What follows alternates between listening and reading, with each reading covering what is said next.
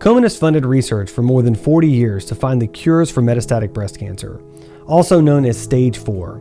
But the 5-year relative survival rate for those living with MBC remains only 29%. That means 7 out of every 10 people with MBC are expected to live less than 5 years.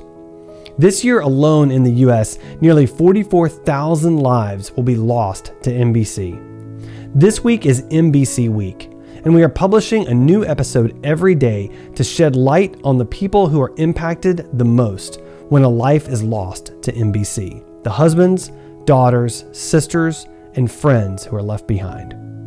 Each of our guests this week is driven by the purpose to help find the cures for MBC and to be a positive force for hope.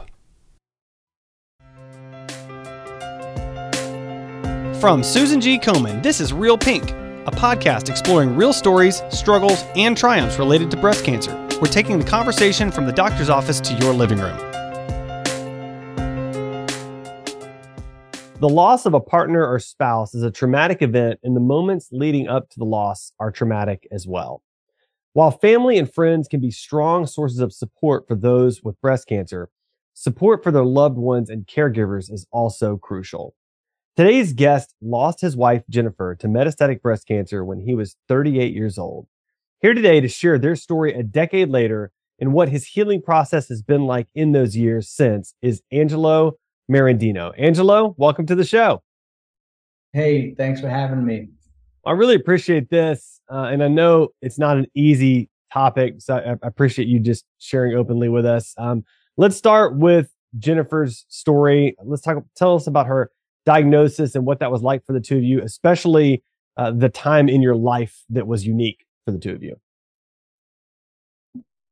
Well, I'd love to maybe tell you a little bit in advance of Jen's diagnosis, because I think that, is a significant part of our story. And Jen and I met, she was managing a bar in Cleveland, a restaurant bar, and I was looking for a job, and I showed up one day and there was a sign on the door that said, back in 15 minutes. She was out running a quick errand.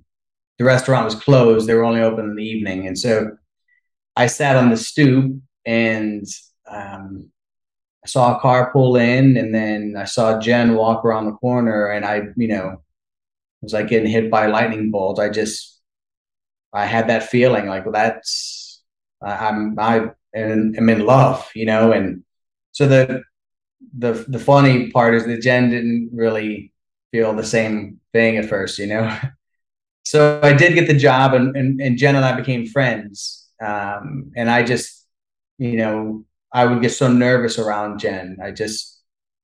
It wasn't anything about her. It was me, because I was a very shy person. And Jen, on the other hand, was just the kindest person I'd ever met, and she was beautiful. And she was you could just tell. So many people I've talked with have felt the same thing about Jen. When you met her, or when you knew her, you just knew this is a great person, So Jen, a few weeks after that, she got a job in New York, and she moved. And I just thought, aside from thinking, she's in New York, I'm in Cleveland, I just didn't think she would want to date me, But we kept in touch, and we became really good friends. And at the time, I was playing in a band, and if we'd go to New York to play a show or to record, I'd always meet up with Jen, or, I'd go to visit my brother and sister-in-law who live in New York, and I'd always meet up with Jen, and I would always have the same thing where I'd say goodbye to her, I'd walk her back to her apartment, or she'd get on the subway, and I would just be thinking, tell her you're crazy about her, and I just couldn't, I just didn't have the guts to do it, I guess. But I finally did tell her, as cool as I ever thought I could be, I ended up telling her I had a crush on her. So I felt like a third grader, but she said that she felt the same way. And that was it, I was still living in Cleveland, and Jen was in New York, but we started a long distance relationship, and this was in 2007. Yeah. And 2006, I'm sorry, 2006.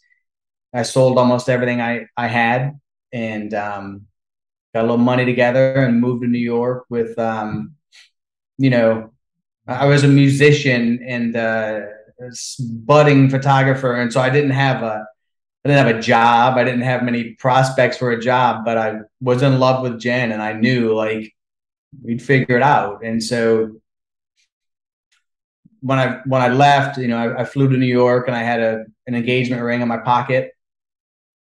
And I laugh a lot about this when I think back about it. I had bought Jen a non-traditional engagement ring. It was a real chunky ring that I thought was more of her style. And I was wearing my rock and roll skinny jeans, and I had this ring in my pocket, and I was so nervous that I was going to lose it or it would fall out of my pocket. And I kept tapping the ring in my pocket to make sure it was there. But I mean, you could have hung me upside down by my feet in those skinny jeans, you wouldn't lose that ring. But I was so nervous because I was going to ask her to marry me. Yeah.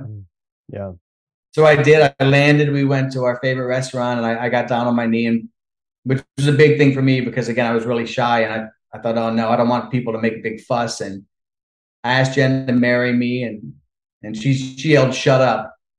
So I kind of had a split second of thinking, what does that mean?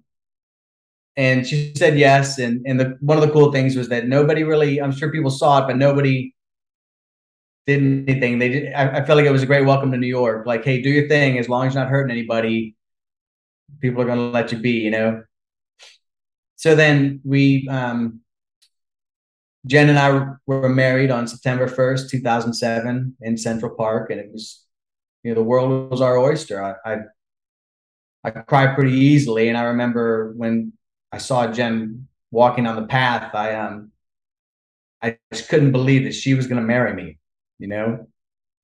So it was the beginning of our life. And again, the world was our oyster. I didn't know what I was going to do with my life, but I knew I was married to the first person other than a family member who believed in me. And I thought, well, we'll figure it out, whatever comes our way. So 5 months later, Jen had felt a lump in her breast. Well, her general practitioner did, and she went for some tests. And Jen had a bit of a history of lumps, and so she was nervous about this one. But I remember saying, "Okay, hey, let's try not to get ahead of ourselves. We'll figure it out."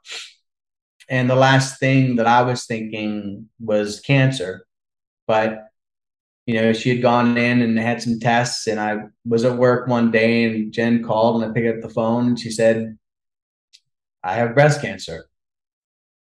And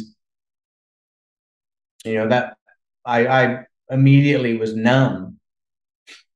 And even that was February of 2008, so even 14 years later, there's still a little numbness.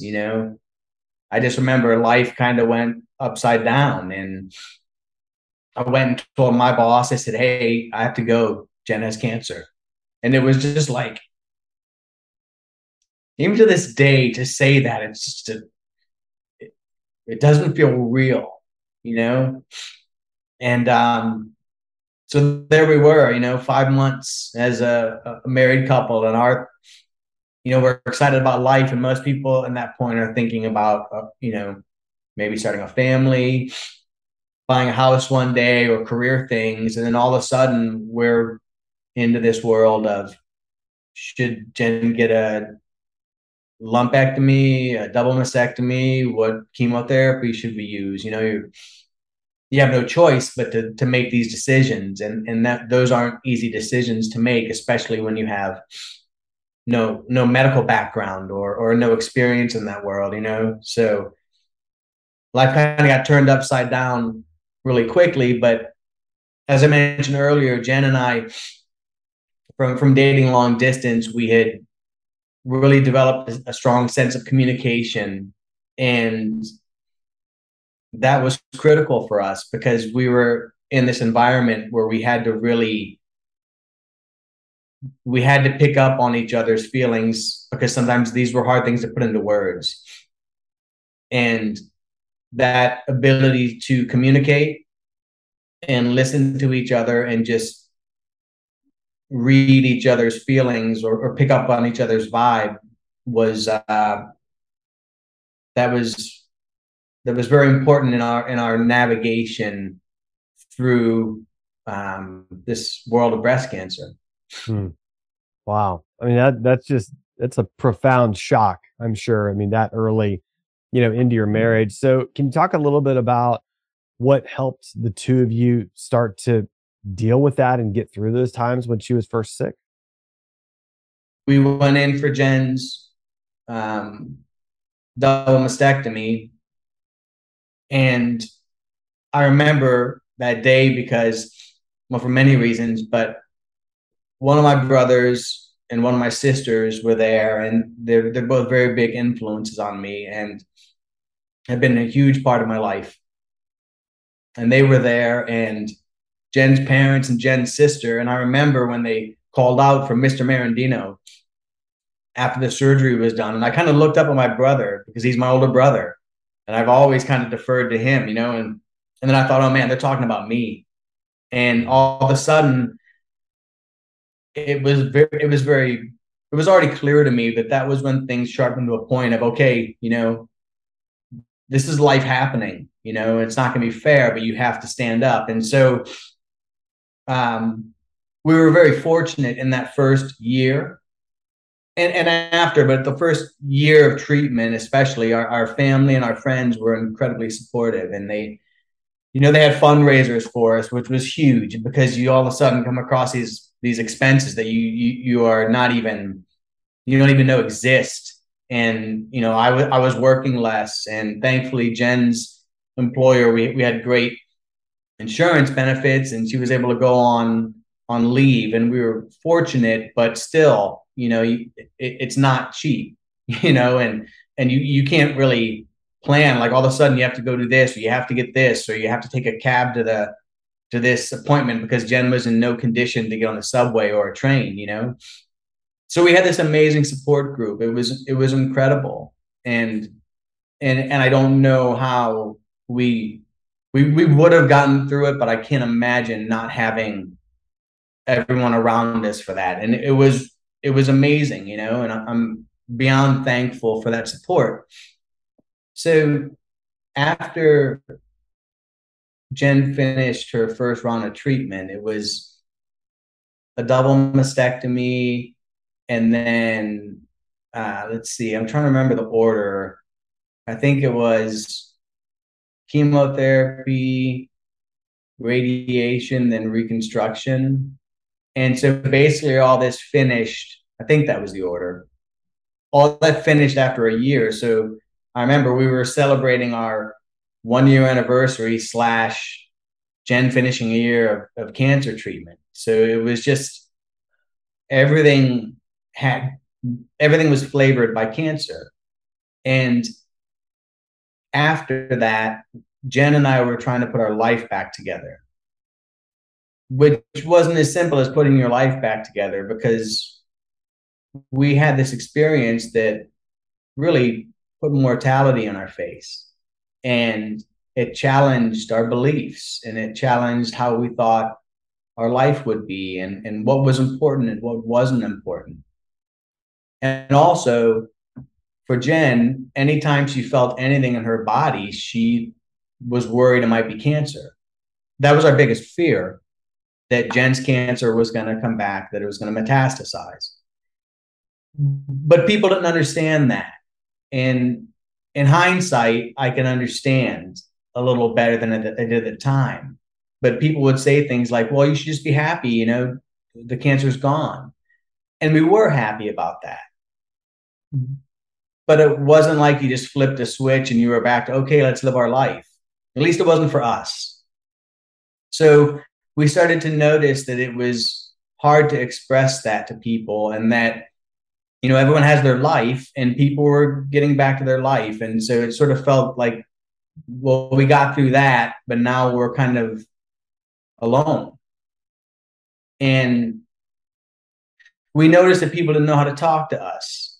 And so the room, it would change when we walked in. And that was difficult because we understood it. You know, we were every young couple's, like we were who they didn't want to be. Mm. But it was also difficult because we still needed support. And so Jen's cancer did metastasize about a year and a half later, and we were back in that world. And that's when we really noticed that people didn't understand how serious it was. And we would often hear people say things like, well, you just have to have faith and stay positive. And those are important, but when your cancer metastasizes and you're back in this treatment, that isn't all of it, you know. And as Jen's cancer was spreading, we felt more and more alone, even more so than we did after we finished that first year of treatment. And so we had tried to talk to people, and Jen had started a blog where she was writing about what was going on, hoping that people would get it, you know, like, hey, this isn't just stay positive. Like, we are positive, but there's more to it. And so at that time too, you have to remember that in 2010 and 11, there was less on the internet. Social media wasn't what it's like now in 2022.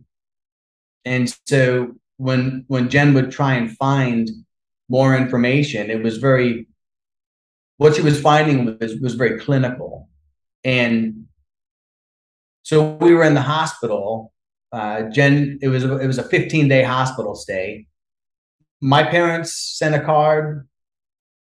Jen's parents came in to help, but we didn't hear from anybody else. And I remember thinking, do you guys have any idea what 15 days in the hospital is like? And I know the answer is no.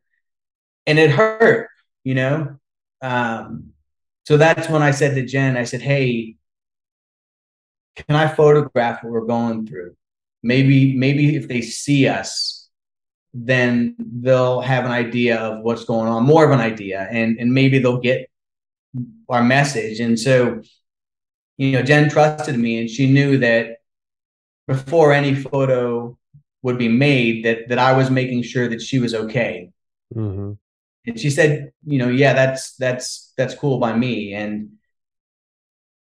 so I just started photographing our day-to-day life, and there was no intention of anything other than sending photos to our family from time to time. And that's what we did. And then after that, a good friend of ours said, hey, for what it's worth, I think if you share these online, there are a lot of people who can relate to these. So you may be able to affect some other people. And so Jen was okay with it, and I started sharing the photos that I was making. And not surprisingly, but surprisingly, because they, you know, it's not like a photo of a dog. You post a photo of a dog online and it blows up the internet, and that's great. But you post photos of serious things in life, and sometimes that gets lost. But people were responding, and for me at that time, it kind of gave me a sense of, it gave me an ability to express feelings that I was having and that I couldn't really put into words, you know? Mm-hmm. Yeah. Hmm. So Jen's cancer continued to spread. And, you know, in October of 2011, her cancer went to her brain. And that's when I really had a hard time denying the reality that there was a good chance that Jen was going to pass, and sooner rather than later.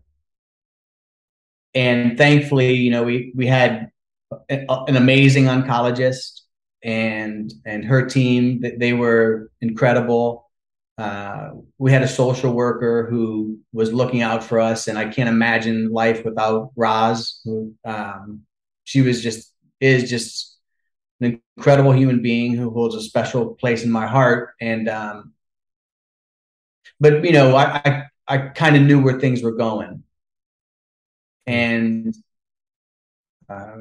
we did find out 4 days after Jen's 40th birthday that her liver was failing, or 3 days actually, and at any day she could pass.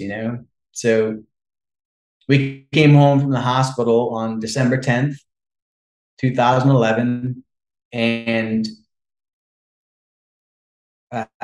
we decided to open our home to our family and friends, our tiny little apartment. And for the next 10 days, our home was just filled with love. It was really beautiful of people coming to see Jen, and then on the I think it was the 20th, that's when it was like, okay, it's time to just be Jen and me and her parents and my brother and sister, who I mentioned earlier, who my brother lives in Harlem and my sister came into New York. And then December 22nd at 8:30 p.m., that's when Jen took her last breath. And even a decade later, we're actually coming up on 11 years. It's still it still doesn't seem real. There are days when it's tougher than others,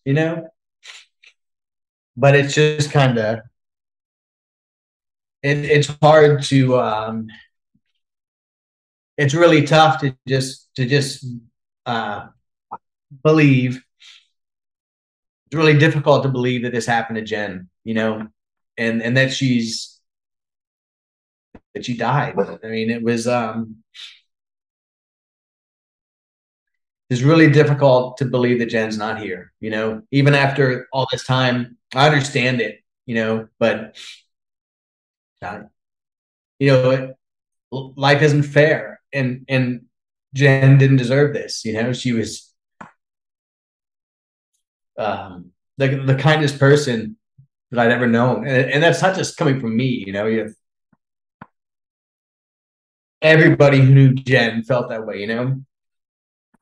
But it's tough because life isn't fair. And so for me, what's important now is to honor her legacy and to live my life knowing that every day is a gift and that it's not guaranteed, and that I was really fortunate to be loved by someone like Jen. That's not a given in life.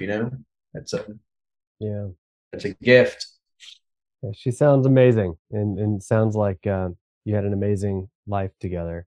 I do want to circle back just for a moment about your photography, because I had the opportunity to look at it, and I mean, just wow! Like what you were able to communicate through your photography is just profound. And I've been doing these interviews for a long time, and I've talked to people a lot about their experience, but being able to see it from that vantage point really began to change my own perspective, and I really appreciate that. So, can you talk a little bit about where people can, see the photography? Because I want to make sure that other people get the opportunity to experience that as well.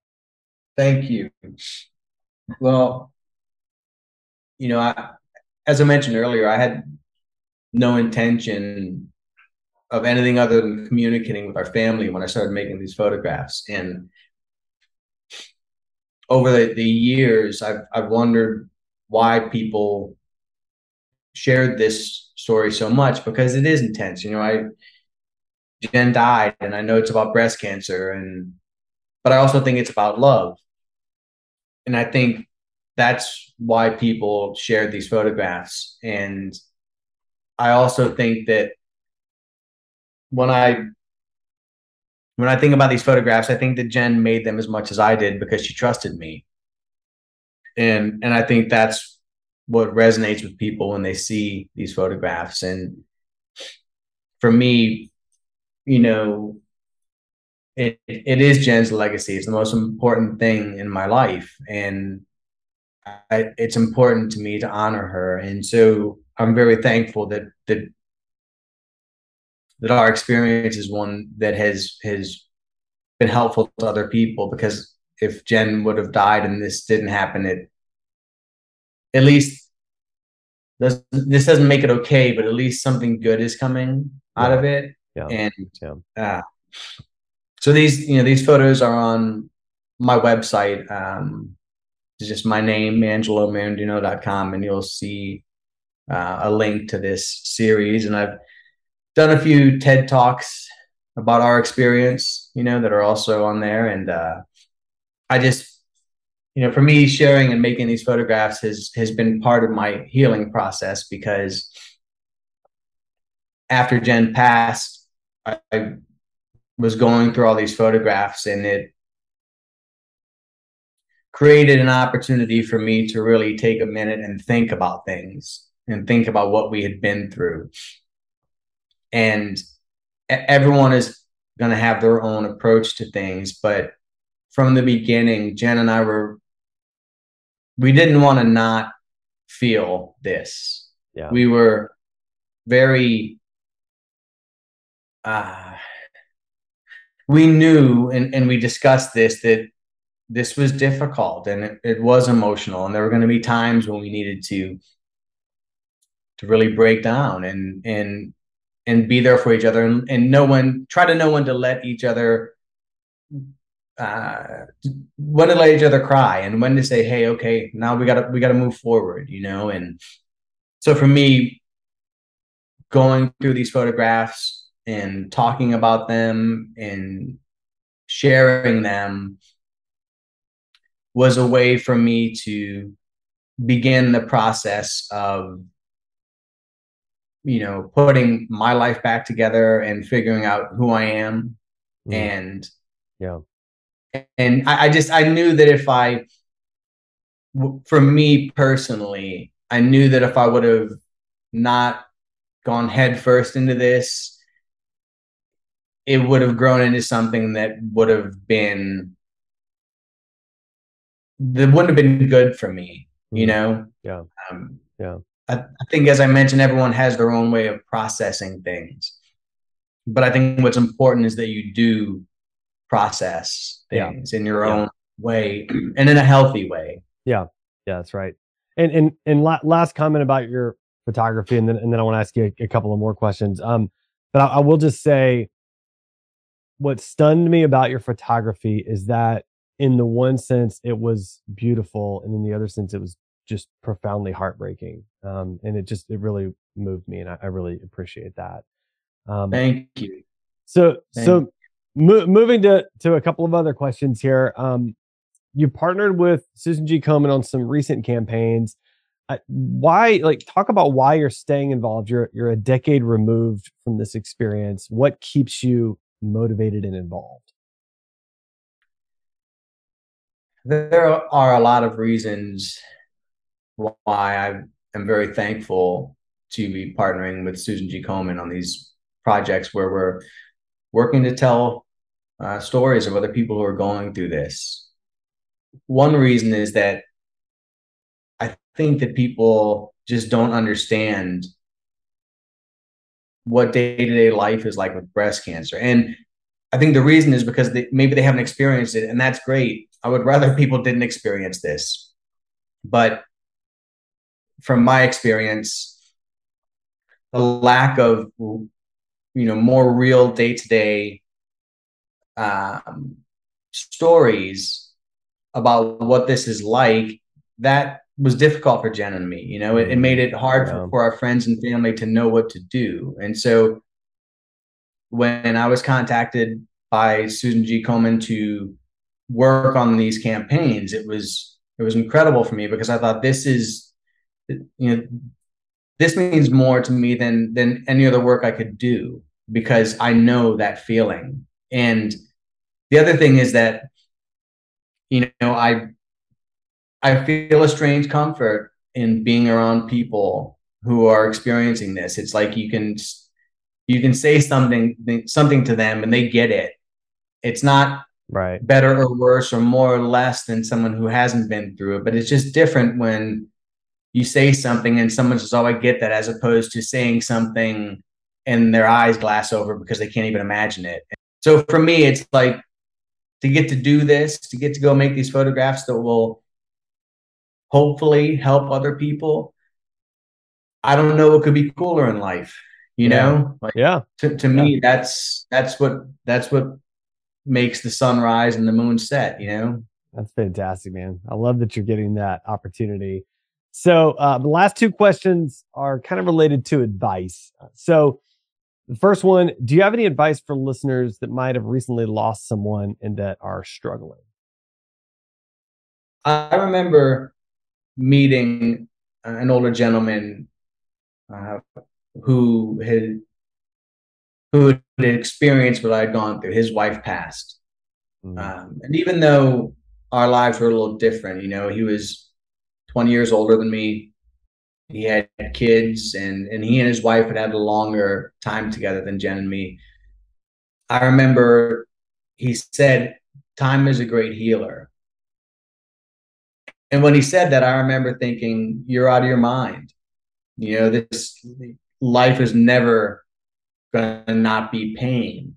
mm, And what I found to be true for me about that statement is that over time, that pain, it's still there. But initially, after Jen passed, it was a daily punch to the gut. mm, I remember times when I remember one time in particular, I was waiting for a subway train, and I just knew I was going to fall apart, and I sprinted home, and I got through the door, locked the door, and laid on the ground, and I couldn't stop crying. mm. But now there are moments like that where it just hurts, but they're not daily like they were at that time. And I've gotten stronger and I can rebound quicker. And so now when I think back about him saying time is great healer, I think I understand more of what he was trying to tell me. Yeah. Yeah. But I think it's important to find your way to find your way to heal. Mm, If that's talking to a therapist, find the right therapist and commit to it. That's been helpful to me. I have an amazing therapist, and I talk to her still twice a month, and it's great to be able to talk to someone who can help.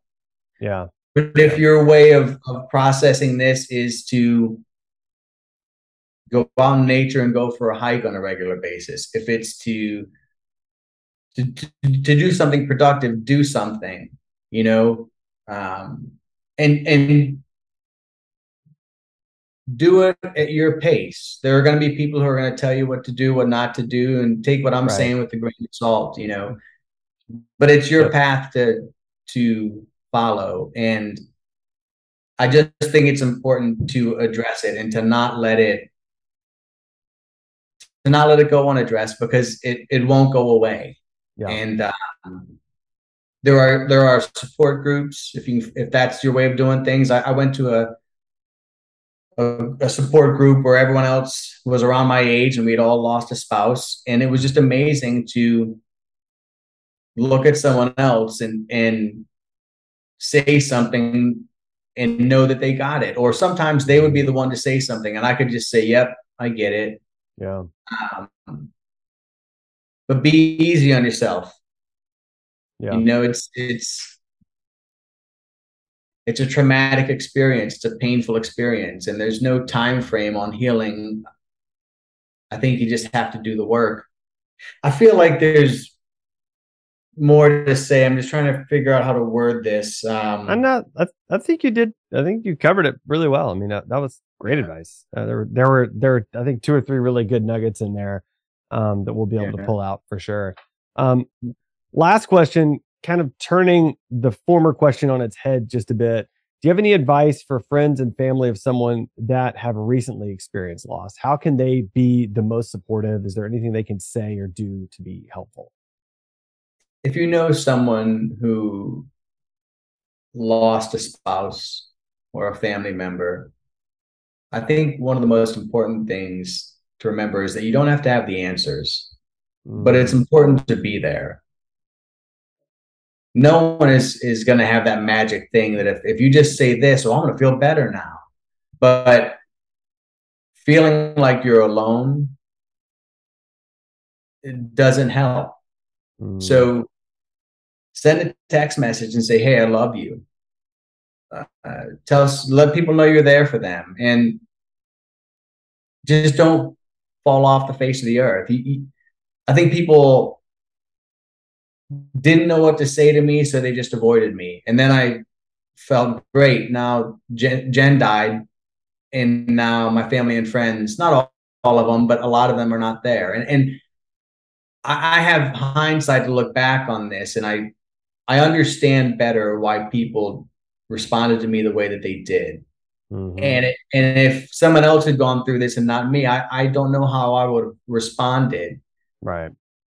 But be there for people Mm, and try to understand what someone's going through. I had a friend who said and did something really profound. He was traveling from Akron, which is where Jen and I grew up, to Vermont, and he was taking Amtrak.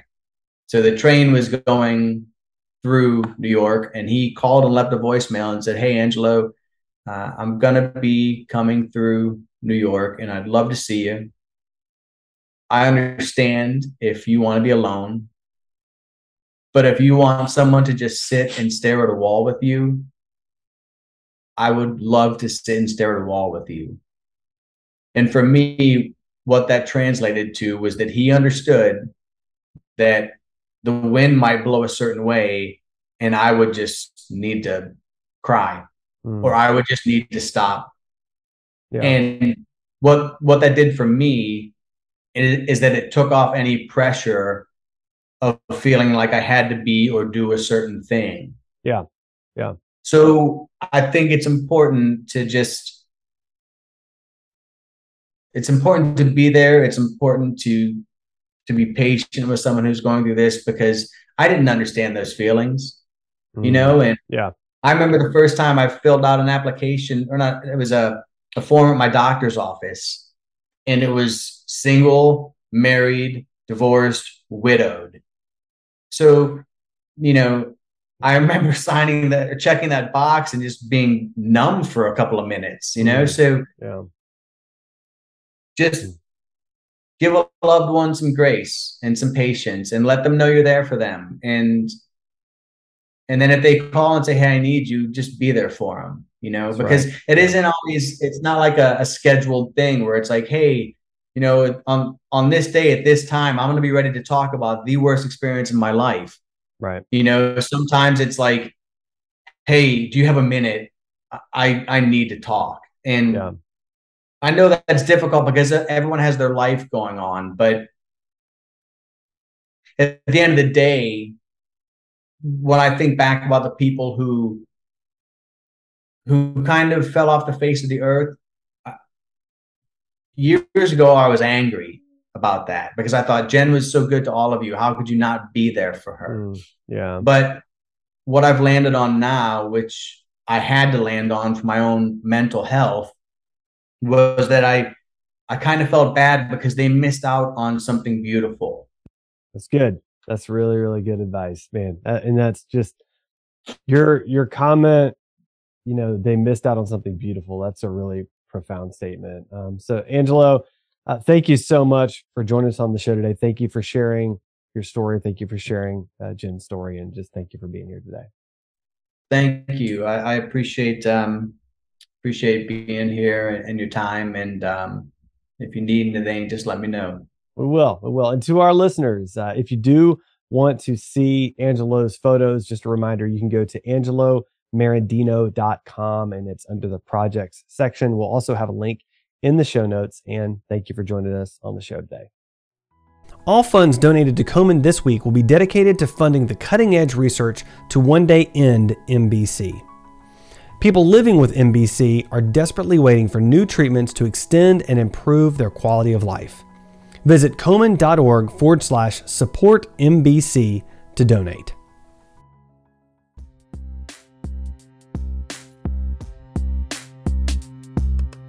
Thanks for listening to Real Pink, a weekly podcast by Susan G. Komen.